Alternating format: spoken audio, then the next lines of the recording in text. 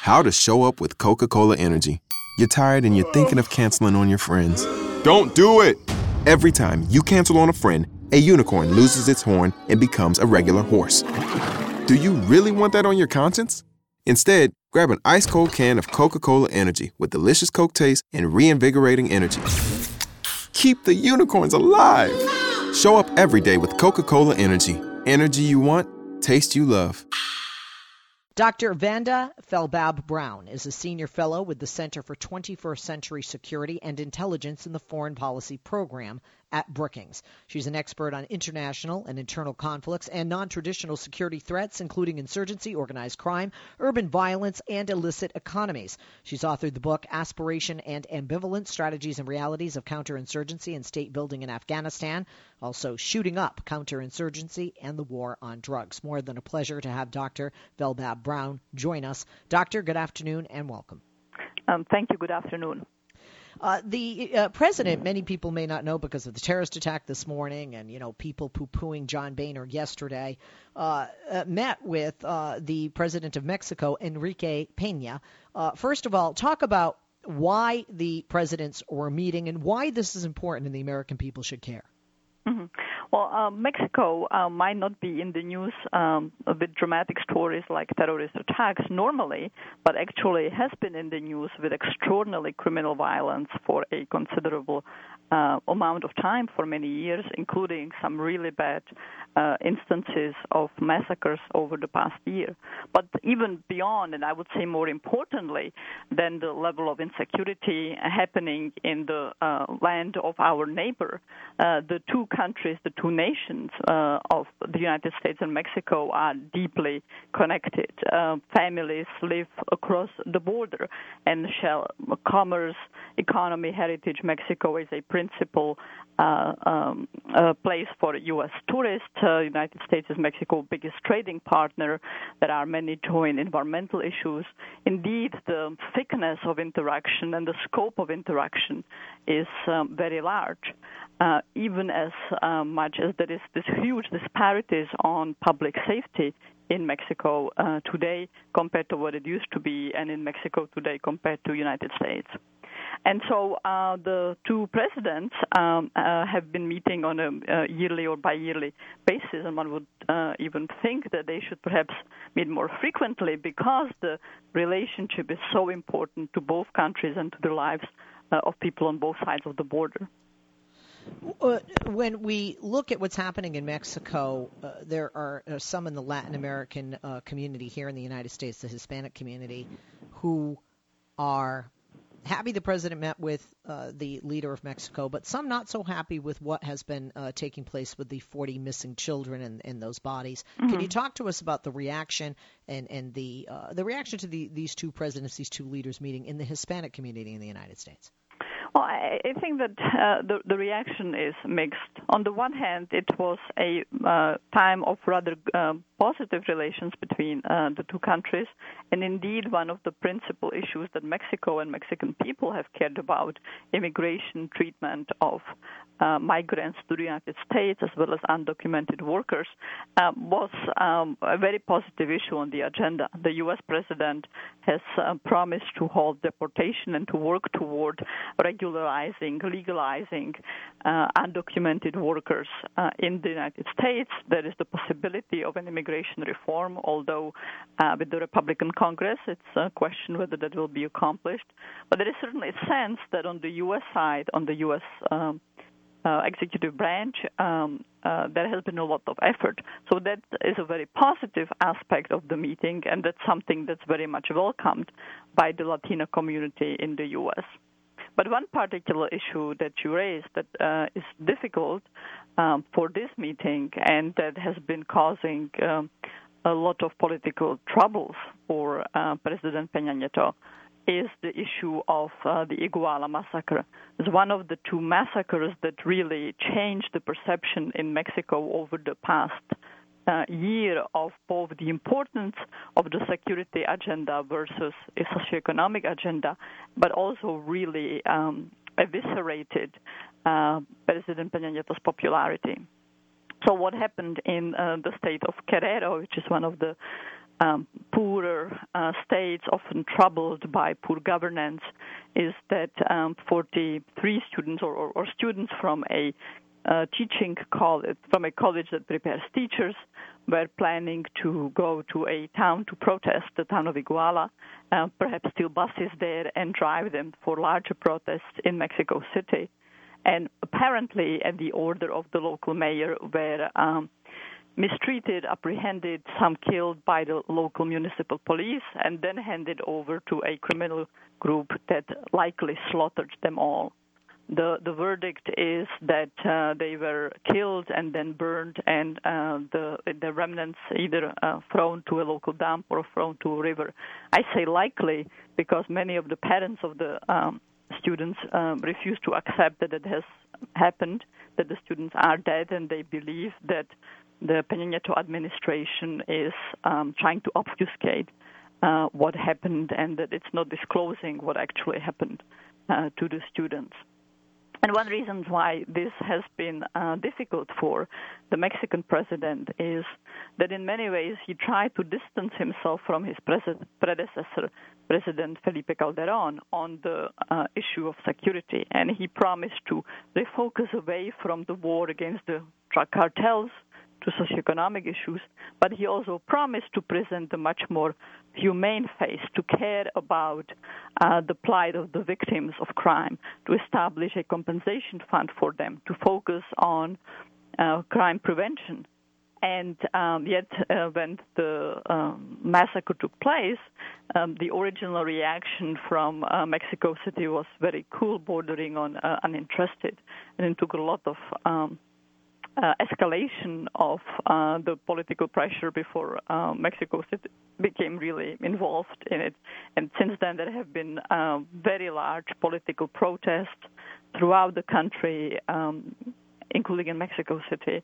And the Mexican president is going through really difficult times in terms of his popularity and in terms of his agenda.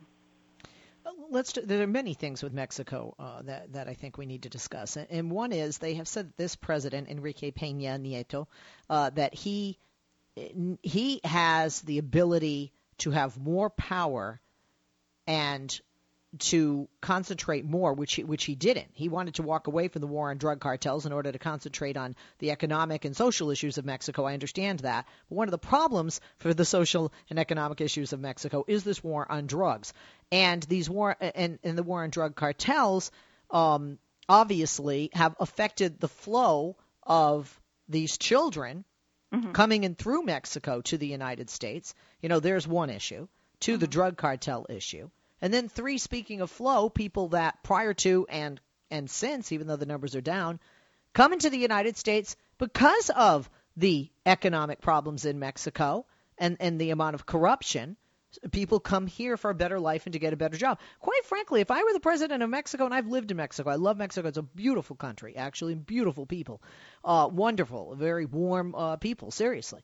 But the bottom line is, if I were the leader of a nation, and I'm not just talking about Enrique Peña Nieto, I'm talking about all the presidents past in my lifetime, you look like an ass, in my opinion, if your people are fleeing your country because you can't feed them, and you don't care to, and you don't try.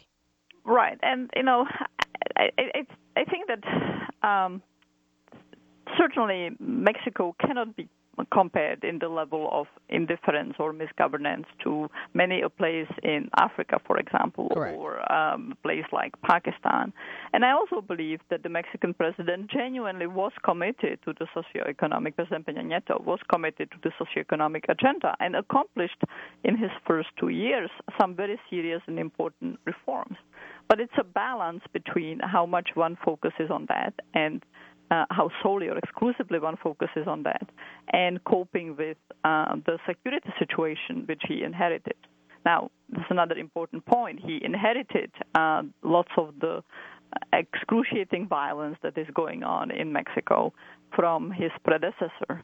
Calderón is often blamed for provoking the war on the cartels, but even that, in my view, is not a fair characterization, although the policies that President Felipe Calderón picked to go after crime and drug trafficking groups very much escalated violence and provoked lots of the chaos and uncertainty and brutality in the criminal market. They nonetheless have their deep causes, their deep roots in systematic hollowing out of law enforcement in Mexico, its corruption for decades, and the inability of the country to conduct a meaningful rule of law, police, and judiciary reform.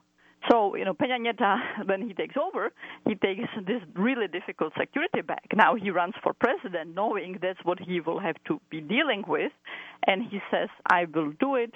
I will do it better than my predecessor. I'll focus on crime prevention and the rights of the victims, etc. But ultimately really fails to develop a very effective security policy and falls very much into repeating some of the same mistakes and perpetuating some of the same policies that his predecessor.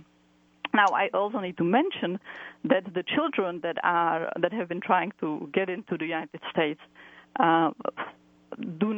many do not originate in Mexico. They don't originate, no, but they come through Mexico. Central America. They don't originate, but they come through Mexico. Right, and one of the things that the two presidents talked, and I think had a positive engagement on, was how to deal with the child migrants in the sense that the Mexican government has tried to become much more diligent about preventing the flow, as well as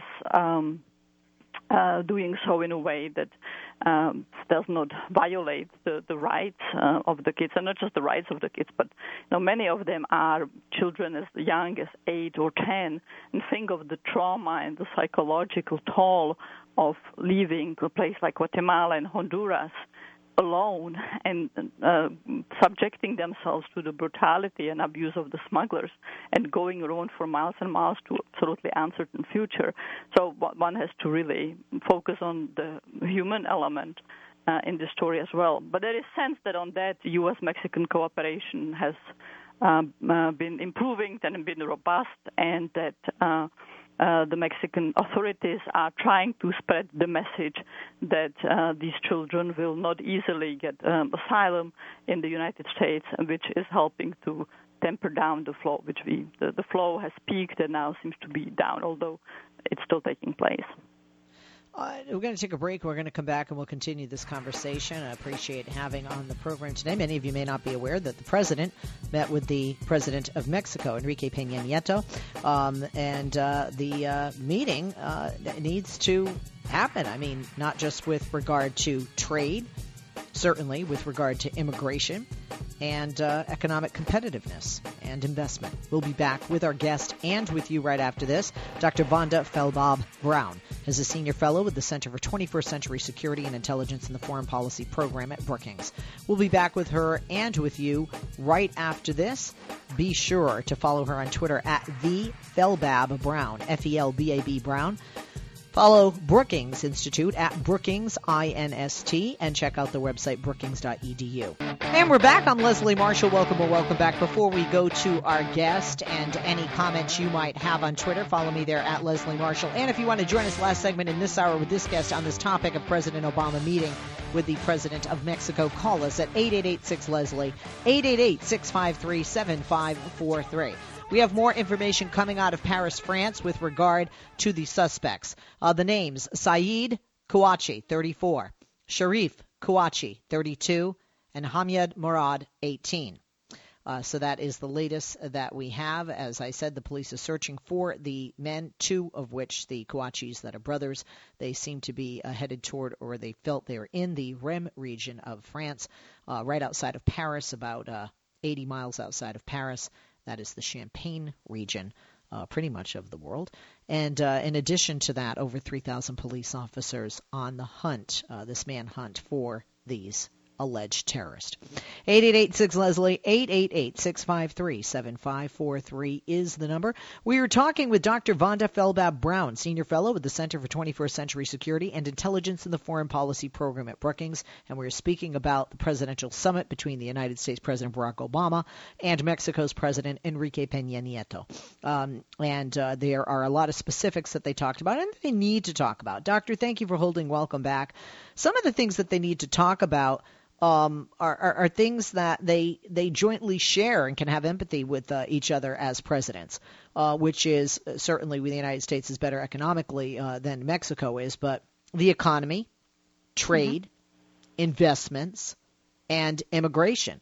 For Peña Nieto not having his people leave the country, because it really doesn't help if you don't have a workforce if they're all coming here, and for President Obama not wanting to have to build that fence and secure our border in the way that so many on the right, and not always on the right, want done to block the people from Mexico from coming into the United States illegally, especially when we haven't tackled immigration reform and addressed the more than 11 million undocumented workers currently living in the United States.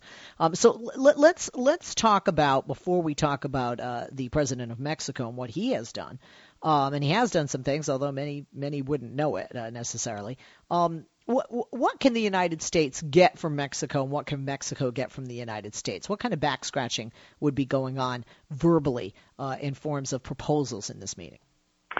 Regarding immigration or more broadly? Trade, immigration, the economy.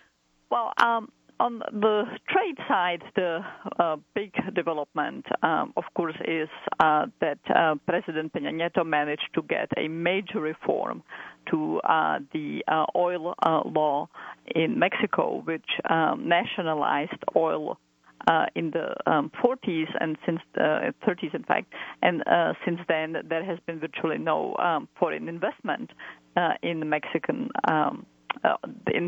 oil sector because of the law. And but the reality is that Pemex, the Mexican oil company, has not been doing well. Lots of the standard oil fields have been depleted, and there is now need to move for offshore drilling, with oil being a crucial aspect of the Mexican economy, GDP, revenue. And so Mexico was on the slope of really losing key government revenues from not being able to adopt technologically. And Peña Nieto got a very difficult, very controversial change to the law that allows foreign investment, at least in terms of joint ventures.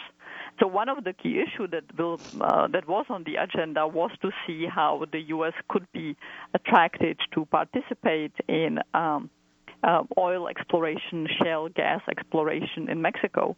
Now, the sad aspect of that is that some of the areas with the richest reserves in shale gas, Tamaulipas, is also one of the states with the biggest insecurity, with the greatest number of people murdered and kidnapped in Mexico over the past year. And so that was very much part of discussion. How can U.S. investment be increased in Mexico, but also once again confronting the reality of a very difficult security situation? Several smaller deals were announced, such as on civil aviation accords and more technical details having to do with various cross-border aspects, including environmental ones. But many of these are sort of hardly groundbreaking, major radical developments, like, for example, U.S. changing in posture toward Cuba. Now, part of it is inevitable. The more interactions you have with the neighbor, the more issues you have resolved, the less there is to do in the future. But particularly the oil sector is huge and new. It's newly open, and yet it is also hampered by criminal violence. Many tweets on this issue. Let's share some. Ralph says that neither of these leaders can be held to his word. There's a distrust by some of Barack Obama, but there's certainly a large distrust of Mexico's president. Correct? I would say that has unfortunately been his plight over the past year, where he certainly came in very much running on as the popular candidate, popular in the sense that he looks handsome, he was young, he came from the traditional party tree that ruled Mexico for 71 years, but many people said that he is running as not a technocrat, cool business leader like Calderon, but that he's running on engaging with the people and being the sort of popular candidate. Right. We're out of time, but I appreciate you being with us, Doctor. Thank you. How to show up with Coca-Cola Energy. You're tired and you're thinking of canceling on your friends. Don't do it! Every time you cancel on a friend, a unicorn loses its horn and becomes a regular horse. Do you really want that on your conscience? Instead, grab an ice-cold can of Coca-Cola Energy with delicious Coke taste and reinvigorating energy. Keep the unicorns alive! Show up every day with Coca-Cola Energy. Energy you want, taste you love.